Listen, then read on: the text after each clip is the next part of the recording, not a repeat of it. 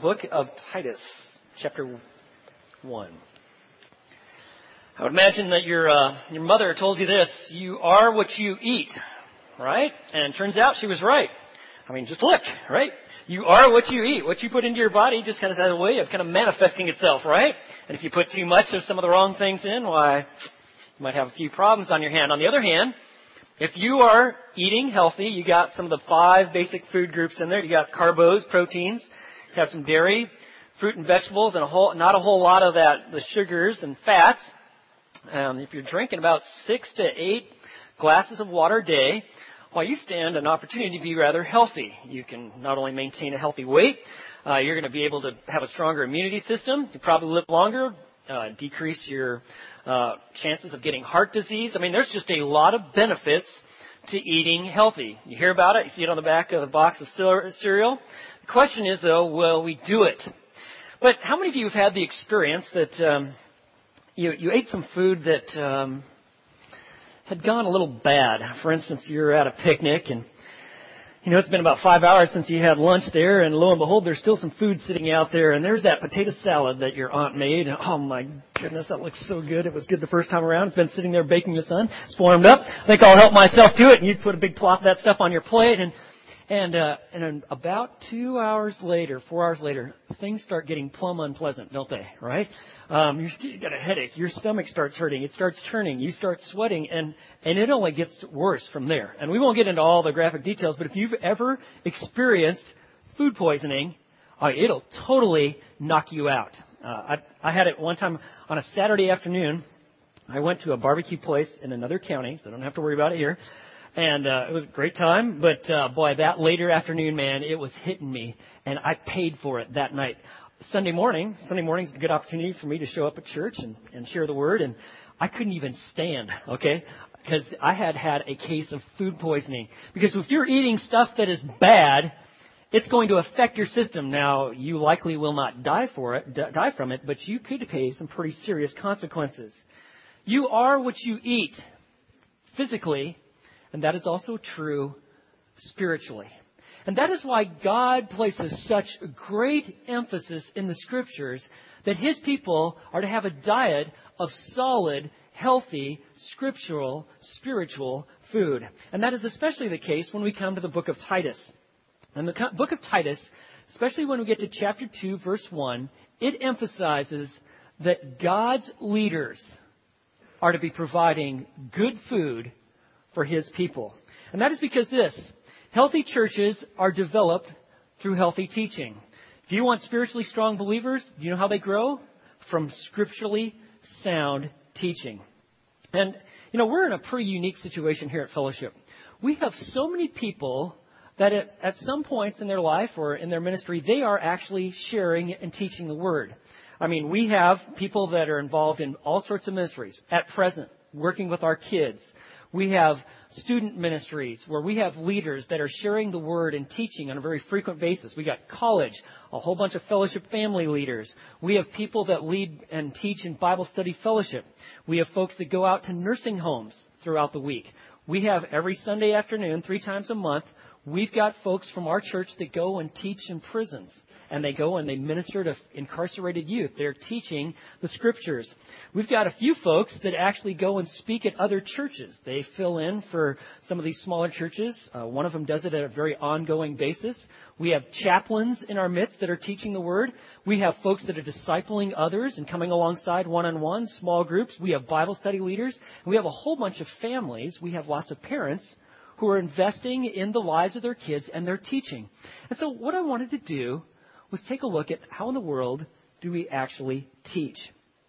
If you look at the text that we're looking at in chapter 2, verse 1, he says, "But as for you, speak the things which are fitting for sound doctrine." As for you, I want you to teach healthy scriptural truth. And when it comes to communicating God's Word, this for me is deeply personal. Not just because I have the privilege on a regular basis of sharing God's Word throughout the week and on Sunday mornings, but because my life has been so significantly shaped by people who have taken this verse seriously and have come alongside me and helped me grow spiritually, taught me, trained me. I think of back when I first became a Christian back at the University of Oregon. And there was I found a church where they had this pastor by the name of Bob Luther. And he was an older guy, had this glowing white hair and glasses.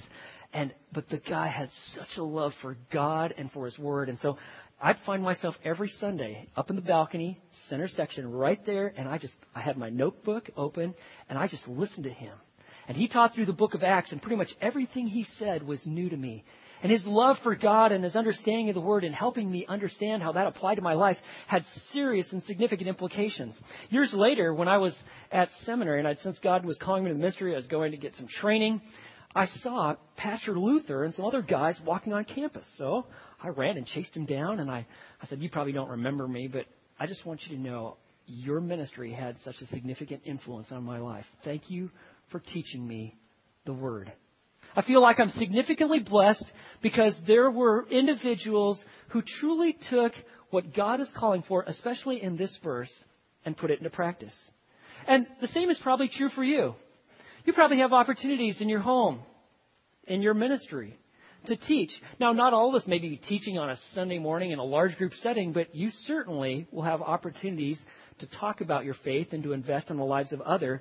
And every one of us needs to know, how do you actually understand the Bible? I mean, we are living in a really interesting age. The Bible has never been more readily available, even in communist countries like China. And yet, at the same time that it's so completely available, in many cases it goes completely ignored. There are many people in America that have Bibles in their homes. And that's great. The problem is they're never opened. And we are suffering today, especially in American Christianity, with this situation that folks have Bibles. They give, "Oh yeah, I'm a believer," but they don't even know what they believe. They're never in the book. And one of the big problems is that pastors actually never get to it. Maybe they throw a verse or two here and there. And we've got a pattern now where Christians never actually engage the Scriptures. They don't even know what they believe. And this is actually affecting pastors who are starting to lose their doctrinal bearings, and they don't even know exactly what they believe. When it comes to spiritual leadership, God couldn't be more clear. They are to be, like we've been looking at these past few weeks, they are to be just like is described in Titus chapter 1. They are to, like chapter 1, verse 9, holding fast the faithful word, which is in accordance with the teaching, so they will be able both to exhort in sound doctrine, and they will also be able to refute those who contradict. Spiritual leaders are those who are growing in God's Word. They are guiding people to maturity, and they're guarding believers from error. That's what they do. And so when we come to chapter 2, verse 1, he says, in contrast to the false teachers, and that's what we looked at last week, beginning in verse 10. These are the ones who are deceivers, or like he says in verse 11, these are the ones who are upsetting whole families with their corrupt doctrine. They say they know God, but they actually don't, and they don't follow His revelation. They will not submit to Him. In contrast to that, what we need are godly leaders who will teach the people and feed them and help them grow and develop and mature in a relationship with Christ. He says, but as for you, in contrast to these false teachers, you speak the things which are fitting for sound doctrine. Remember that word sound? Anybody remember where it came from? Ujiano, it's where we get our word hygiene or hygienic from. It means pure, healthy, without error, not mixed with things that are false. You, in contrast to all the error that is running out there, you teach that which is healthy, sound doctrine. That is teaching or instruction, truths that God has given to His people. It is that body of truth that's preserved in the Scriptures, that's been affirmed by the church, that develops godliness and right relationship with God. Sound doctrine is revealed through the truth, and it develops holy lives. That's what I want for my people. I want them to grow and mature. And so the Apostle Paul writes, but as for you, speak the things which are fitting for sound doctrine. Today, the big trend in American churches is, let's see how many people you can get in there. And people will say, we've got 3,000 people in our church. But you have 3,000 what? You see, we are to focus on depth. God's in charge of breadth. At Fellowship Bible Church, let me just be completely clear. We want our people to grow deep in their relationship with God. That is why we are feeding the Scriptures throughout the week and on Sunday mornings, so that as you grow deep, you will bear fruit and you will reach out. If Fellowship Bible Church was like, we just want to just pack this place out and get as many people in here as possible, we would do it differently. We're after your health and your maturity and your depth, because that's what God is after. But how do you do this?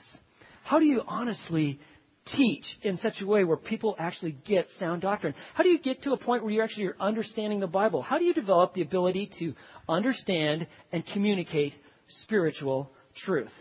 It is an awfully demanding task. And it doesn't come without warnings. Remember what James says? James chapter 3, verse 1, he says, not many of you become teachers, my beloved, knowing that such you shall incur a stricter judgment. You be real careful before you're just running out and saying, hey, this is what God says. You make sure it's indeed what God has to say. And so for all of you who are teachers in some capacity, at home, discipling, have some ministry where you're teaching, I would like to give you a week to see how it is that we can develop these skills so that chapter 2, verse 1 is an ever-present, ever-growing reality. If you were a teacher, let me give you one verse that just gives you the pattern of how in the world we do this. It's found in the book in Ezra chapter 7, verse 10. Ezra the scribe had the pattern of how you actually go about doing this. And it says simply this: for Ezra had set his heart to study the law of the Lord and to practice it and to teach his statutes and ordinances in Israel. He set his heart to do these three things: to study it, to teach the word, to practice the word, and then to teach it throughout all of Israel. But notice first, it starts with your heart. He set his heart. You remember the verse that we've been memorizing as a church? Proverbs chapter 4, verse 23. Watch over your heart with all diligence, for from it flow the springs of life. What your heart is engaged in, what you allow to come in here, it has a way of coming out. And so what Ezra did is he filled his heart with truth. He set his heart, like an athlete sets his heart and his mind to develop skills, or a student, her academics, she's focused on her studies. Or like a business person, they are in tune with their job and they're staying tracking with what they need to do. That's what Ezra did. He set his heart to do these three things. And this is the pattern of how you grow and develop in understanding and come to a point where you're teaching his word. The first is you have to study it. Studying the word. That means that you just invest time reading the scriptures. And if you come to the approach like, read the Bible, like it's going to be boring or heavy, you're coming with the wrong attitude. Come with the idea of enjoying the scriptures and just enjoy spending time with God. After all, this is his revelation to you. So you find some time to invest time reading. And remember what this is. Like he says in 1 Thessalonians 2:13, he says, for this reason we constantly thank God for you. That when you received the word of God, you received it not as the word of men, but for what it really is. What is it? The word of God, which does its work in you who believe. And so you come to this with an idea that I want to learn. You invest time reading with the idea of enjoying, of being encouraged by God. And then you make sure that you interpret the passage correctly.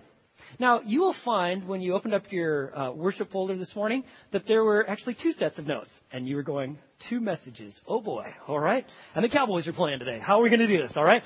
I don't want you to get all alarmed and concerned on me. I gave you a study guide.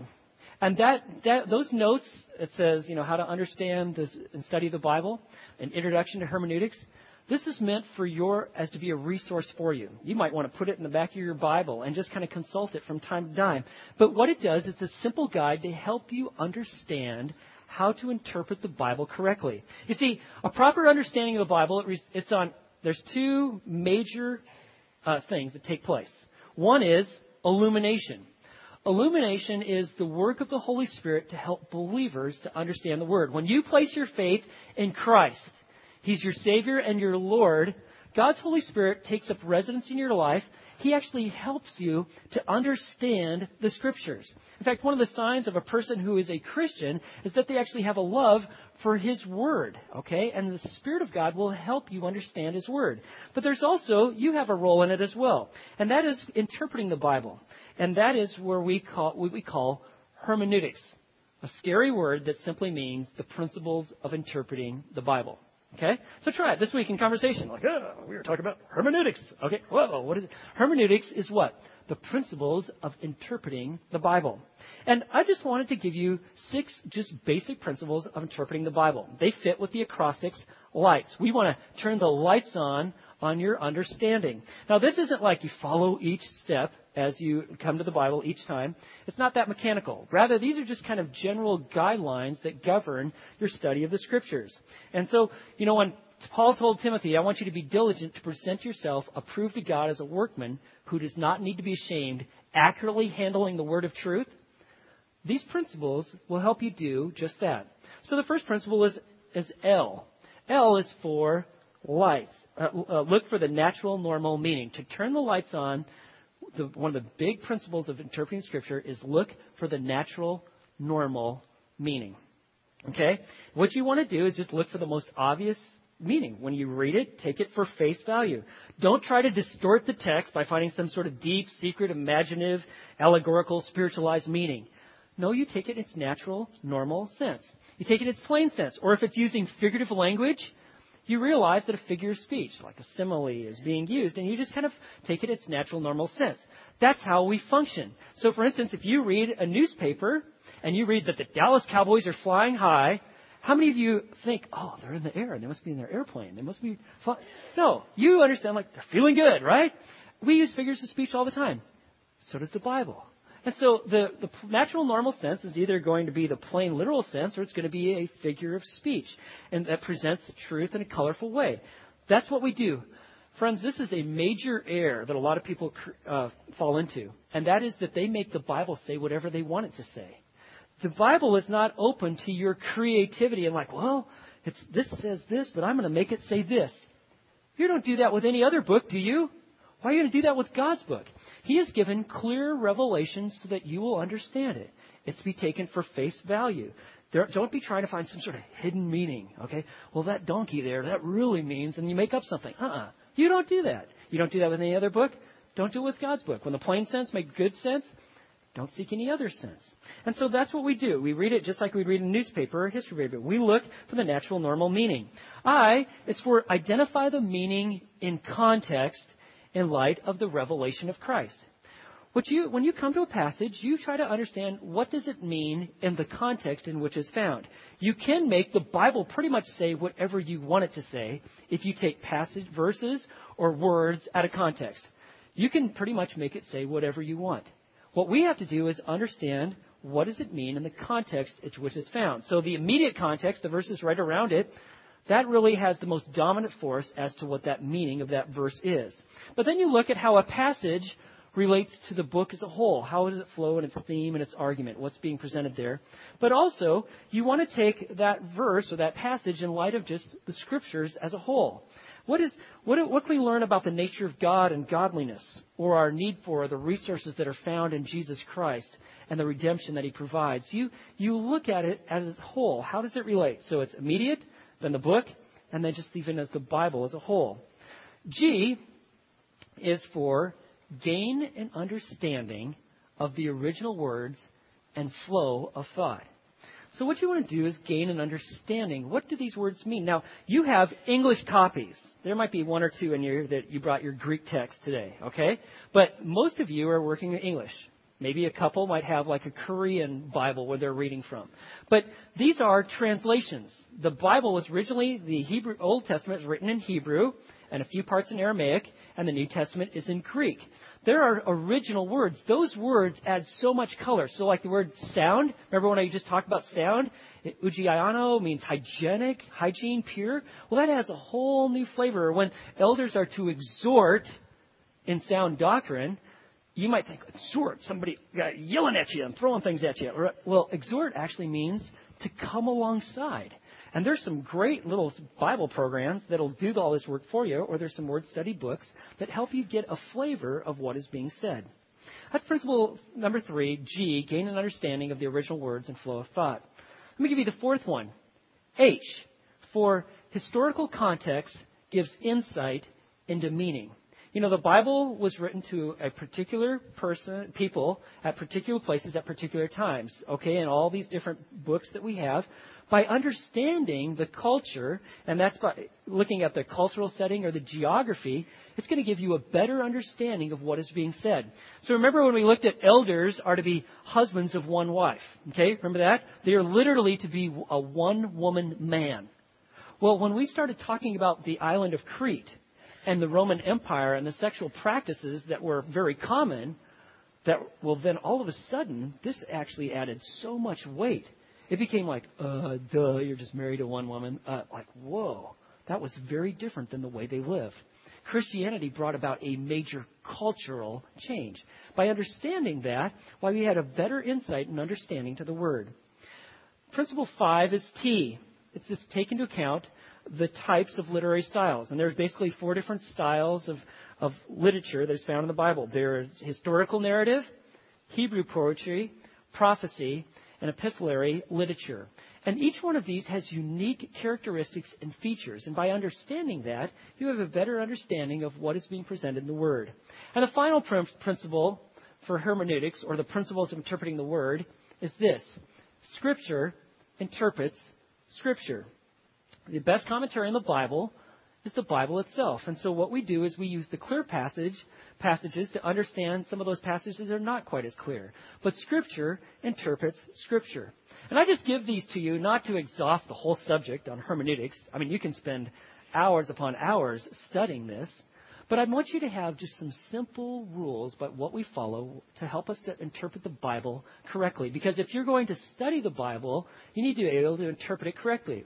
Like it says, like newborn babes, long for the pure milk of the Word, that by it you may grow in respect to salvation, if you have tasted the kindness of the Word of the Lord. If you're going to grow in your relationship with God in your salvation, then you need to be in the Word. And these are simple principles to help you in the study of your Word. And then finally, as you're studying the Word, you're reading it, you're investing time reading, you're interpreting the Bible or the passage correctly. You want to investigate what are some other believers? What have they learned? Okay? And if you don't have one of these, you probably should get one for your home. But it's called a study Bible. Study Bible has the text up top and it has some notes.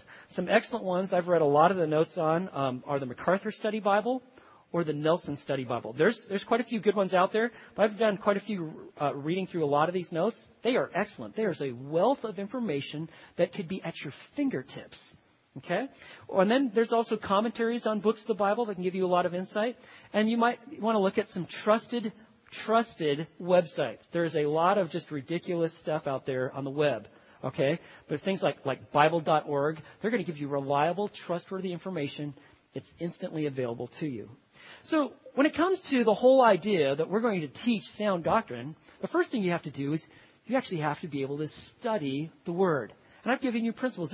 Even if you never teach, you have to be able to discern and understand what does the Bible say. You have to have the ability to, when you hear someone preaching or something on the radio or something you heard on the web or on your iPod or you saw on TV, real careful there. Okay, you got to be able to discern whether that person is speaking truth or not. That is your responsibility. And in fact, I'll tell you here at Fellowship, I encourage you, don't take what I say at face value. You go and examine the Scriptures yourself. Because ultimately what's important is what God says. Now, I will never, ever try to intentionally mislead you. But I want you to know that you have the ability and the responsibility to study the Scriptures and to know what it says. These principles will help you do it. When it comes to teaching, though, you not only study the Word, but you have to be able to live the Word. This is the often omitted aspect of teaching. Remember our guy Ezra? What is he doing? He's studying the law, right? But then he is what? He's practicing it. This is where it's often omitted. Teaching is not information transfer. It's not just informational. It is transformational. It is one person who is gripped and growing with the truth, passing it on to others who are growing and understanding and desiring the exact same thing. It has to go first through your life, and as a result of it being in your life and true in your life, that you pass it on to others. You have to internalize it. You got to know the meaning from personal experience. That's how we teach. It's not just like, well, I read this in a book and I'm going to tell you about it. That's not teaching, at least spiritual teaching. Spiritual teaching is that you have some personal experience with what you're talking about. Remember what Jesus said? Luke chapter 6, verse 45. He's concluding his sermon on the mount there, and he's saying this.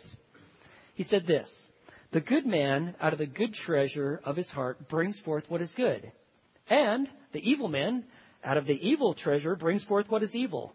For the mouth speaks from that which fills the heart. What's in here comes out here." And so, if you have deep experiences with God, God has done His work in your life. You've taken passages of Scripture and God, the Holy Spirit, has taken it and brought about correction or cutting it out, different parts of your life that are not in keeping with His holiness. Or you've grown in grace or an understanding of what it means to abide in Christ. You're taking steps in ministry. You're perhaps investing your life in others. You're giving graciously and freely. You have a high view of God. You have a great and high view of Scripture. You're growing. You know what happens? As you're growing, as you respond to the Word, it puts you in a position to actually help others do the same. You have to practice it before you pass it on. You have to obey it and follow it before you're ever going to have what is called credibility or integrity to pass it on to other people. And this is, by the way, this is how Jesus taught. Jesus lived the message. When Jesus spoke, it was just merely an outflow of His life. They didn't go like, Jesus is saying this, but He lives like this. There was congruence. It matched. What He spoke was really just an aspect of how He lived. And that's what we want to do. That is what real leadership, spiritual leadership is. You're not only studying the Word, you're holding fast the Word, but you're living it. It's true in your life. So when you come to passages that talk about forgiving, you forgive. Or loving, or praying, or sharing your faith, or encouraging, or a whole host of others, they are finding its reality in your life. And you know what that's going to give you? Credibility. Believability. They can believe it because they're seeing it. And by the way, that'll give you a lot of power in your speaking when you have personal experience with what you're talking about. So when it comes to the whole idea of teaching, well, first of all, you got to study the Word. And second, you have to live the Word. But let me give you the third. You have to be teaching the Word. That you not only just like you're practicing it, you're living it, you're reading it, but you're coming to a point where you teach it. Let me just tell you this. We're all interested in personal growth. But a leader is someone who not only is interested in his or her own personal growth, but comes to the point where they're very interested in the growth and development of others. When you move beyond you to others and you're concerned about them, then you are stepping into the realm of what we call spiritual leadership. You got to study it. You have to live it. I don't know, just on the living. Years ago, Corinne and I attended a series of lectures by a guy by the name of Dr. Bruce Waltke. He's actually one of the foremost Old Testament scholars that is alive today. And it was fascinating just to hear this guy. I'd heard a lot about him from my Hebrew professor who had actually mentored him. And so it was just to be able to sit and listen to him. And he recounted an experience where he went to Israel. And when he was in Israel, he was studying with some Hebrew scholars. And one scholar in particular really stood out to him because he had memorized great sections of the Old Testament, including all of the Psalms, which he could recite. Name the Psalm, he could recite it in Hebrew. And he wasn't so fascinated that the man was smart enough to memorize all the Psalms. The thing that was so fascinating, or let me say disturbing to him, was this. Even though the man knew all the Scripture, he was an atheist and did not believe a word of it nor lived it. Don't let that be you, guys. where you know a whole lot about the Bible. Oh, yes, you're in church. You got a Bible. You got 12 of them. And yes, you've read it, but you have to live it. And when you are living it, then you're in a position to teach it. Let me just talk about teaching.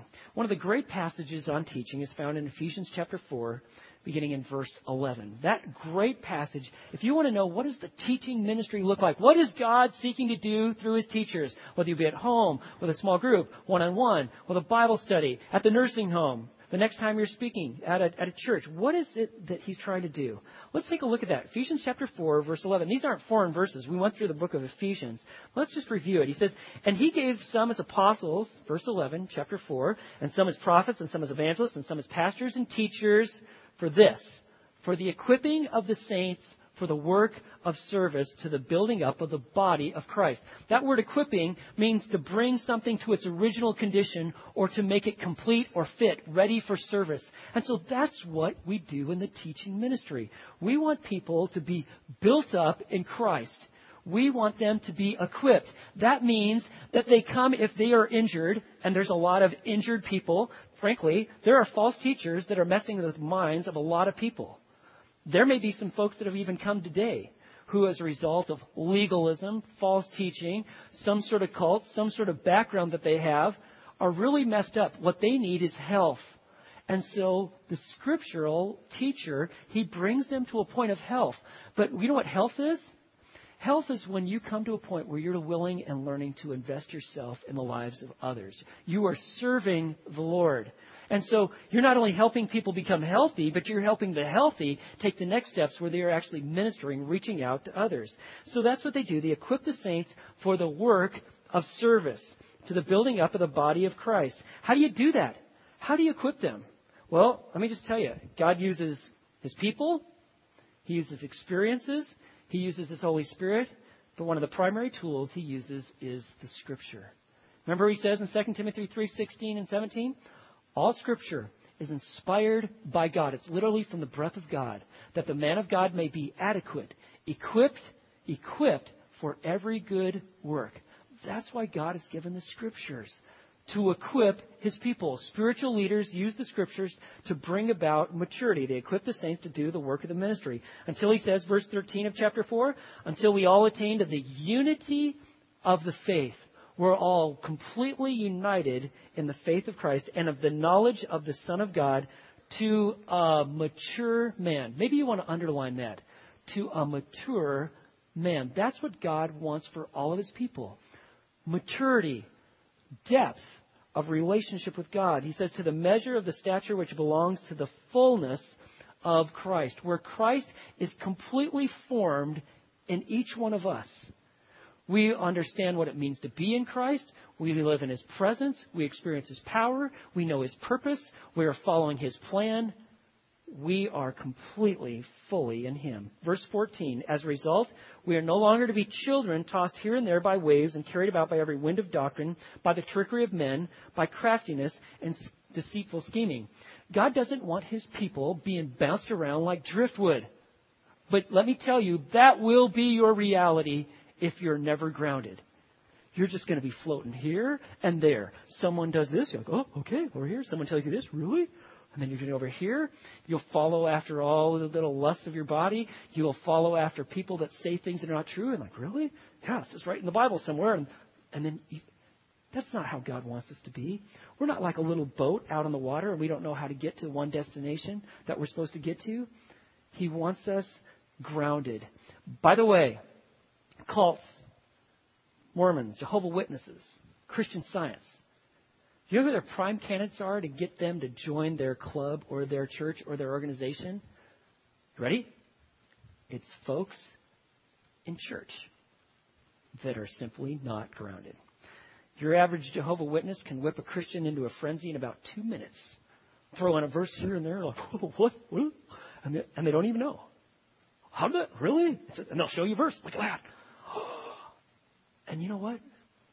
They are not so lack the grounding and the rooting, and they have no foundation that they are easily swayed and they are overwhelmed. If It's not to be that way. He wants his people mature, complete in Christ. That's what he's after. And how do you do it? Verse 15 of chapter 4 in Ephesians. But speaking the truth in love. If you're a teacher or you're a parent, you know how you present the truth?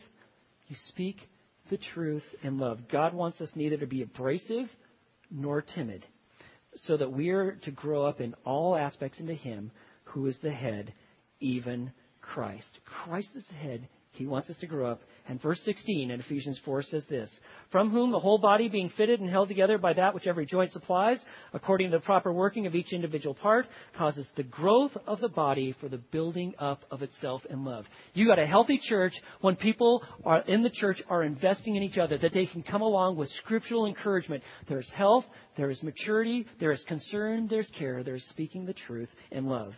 And there's just a variety of opportunities for communicating spiritual truth. Correcting, coming alongside someone that's going in the wrong direction. There's counseling, helping someone overcome issues or counseling them to maturity. Challenging, casting vision, calling to mind what God has said or revealed in his word. These are all different ways that we can go about communicating. But let me be real clear. God's goal for the church is spiritual maturity. And he wants spiritual maturity to become a reality. So let me just talk about some of the pragmatics, just simply aspects of teaching, whether it's informal or formal. Let me just give you some basics of communicating scriptural truth. You want to be, first of all, controlled by the Spirit. Scriptural truth is taught by spiritual people who are walking with God. They are yielding to the Holy Spirit. And when you are, this gives you the ability to connect. It gives you passion. It gives you courage. It gives you insights at the moment. And so you want to make sure that you are controlled by the Spirit. Second, let me give you another. You want to be connecting with the people.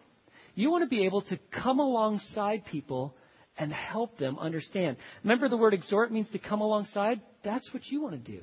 When you're communicating spiritual truth, you have to connect with them. That means that they have to know that you actually care about them, that you're concerned about them. If people pick up, if they get the idea that, I think you really just like to hear yourself. And they're going to probably, until they can get away from you, they'll listen and they're going to politely try to bow out. And they'll go, I'll never let that happen again. You have to have the ability to express care, concern. You do that by showing love and respect. And when it comes to connecting with people, please be interesting, okay? Don't bore people with the truth. The truth is not boring, and so you want to be interesting and engaging. Let me give you another just simple aspect, basics of communicating spiritual truth. Do it with compassion. Remember that statement? Well, people really don't care how much you know until they know how much you care. That is very true when it comes to spiritual instruction. They want to know that you care about them. That's especially true in one-on-one in small groups. If you're working with someone who's got himself or herself in some real error or sin, like Galatians 6:1 says, he says, brethren, if anyone is caught in any trespass, you who are spiritual, you know what you're supposed to do? You're to restore such a one in a spirit of gentleness. You care about them. You want their well-being. You want them to experience restoration. Let me give you another basic. Be clear. Clarity. It is really easy to be confusing, okay? You can just start talking and rambling, but you want clarity. And clarity comes by thinking things through or being able to put what you're trying to say and even in one statement. But you want to be clear in your communication. Let me give you a couple others. Connecting truth with life. You help them see how these truths apply to their life, how the scriptures are relevant to some of the experiences that they are going through. And whether that be their marriage, their job, decisions they're making, their beliefs, their values, their practices, you help them see how the scriptures are in keeping with their life and will guide you and show you this is God's way. And he gives you your spirit, his spirit, to allow you to do that.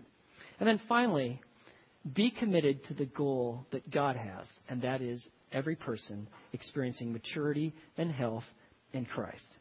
Now, you're going to have a variety of opportunities to do this at home, various ministries, various teaching capacities. Maybe you're asked to give a devotional. And I wanted to just, for those of you who have opportunities to teach on a more formal basis, You're the one that's speaking at the nursing home or at the chapel service at the military, or you're leading a Sunday school class, or teaching another church. Let me give you just a few insights on teaching God's Word in a kind of large group formal basis. First thing you want to do is you want to develop interest. You want to cultivate an interest with your people where you're connecting. So, for instance, you might present like, what do you do if you really have blown it and you've sinned? Is it possible that God really can forgive you? Well, if you want to know the answer to that question, and which of us don't, then you turn to this passage. And everybody's like, what passage is that? Because all of us face that, right? And we want to know. And so you connect. You show how this is important to you and to all of us. We're in this together. So you develop interest. Then you explain the passage using good hermeneutics. Right? What's that? Principles of interpreting the Bible. You actually explain what has God revealed. And you just explain the passage of what He's revealed.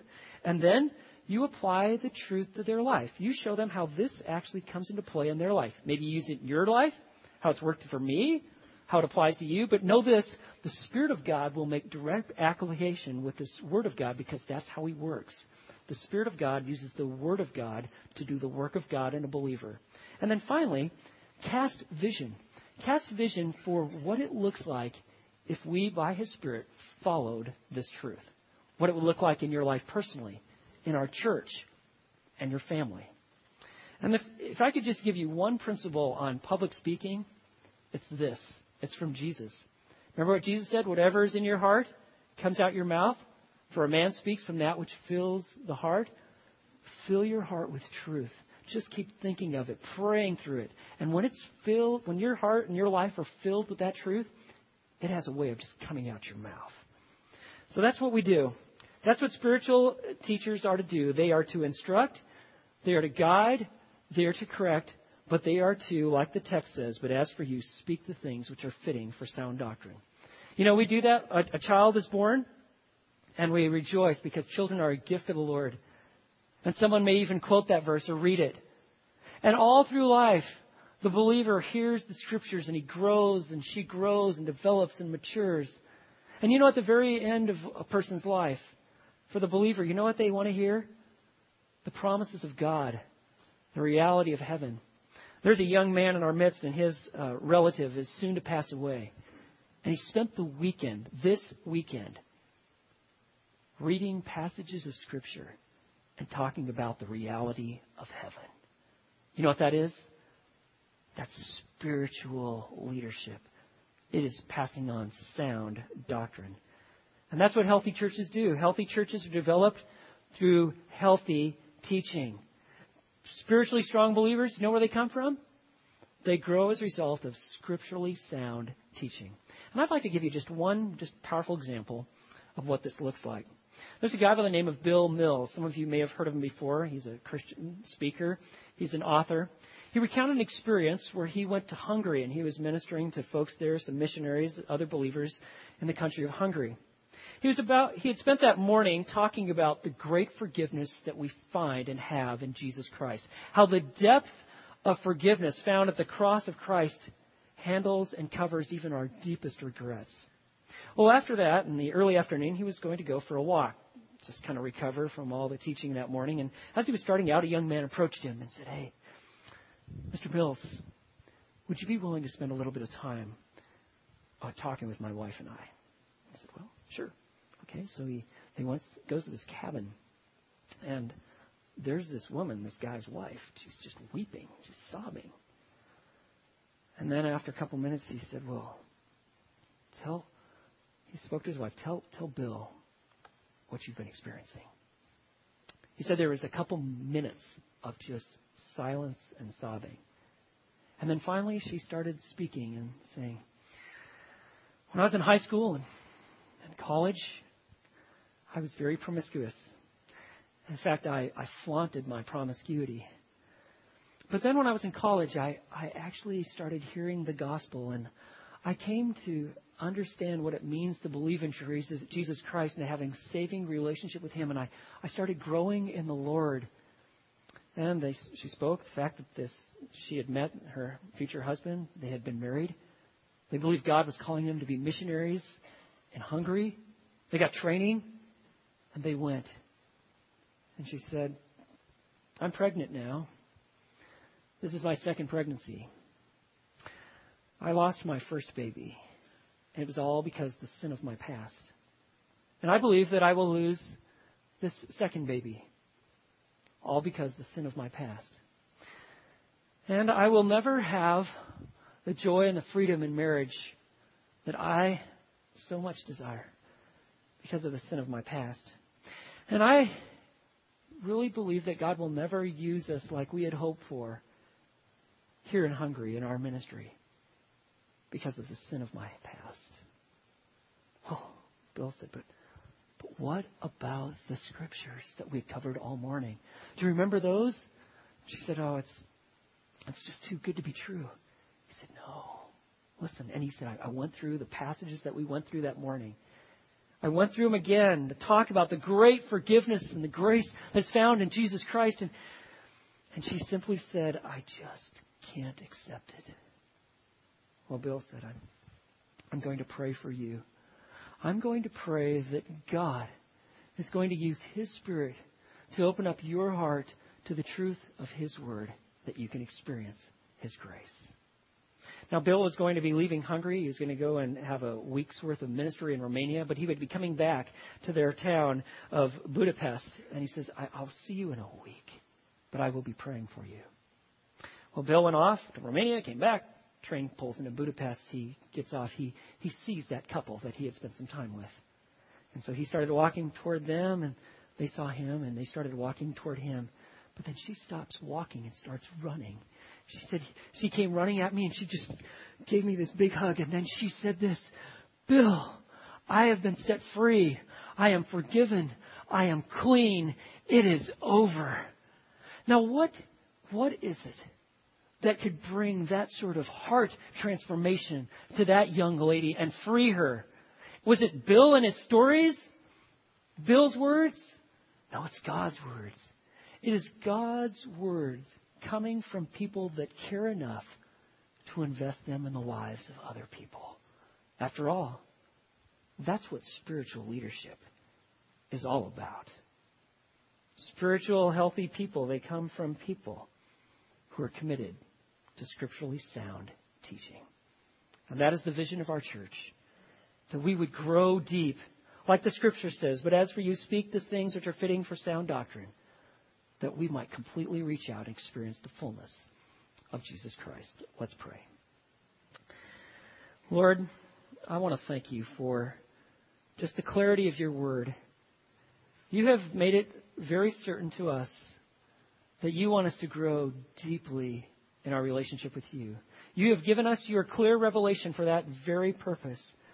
And so, Lord, I pray that all of us would just grow in your grace. Give us a hunger and thirst for you and for your word, to know your truth, to live your truth, and to teach it, to take steps of faith, to reach out in love.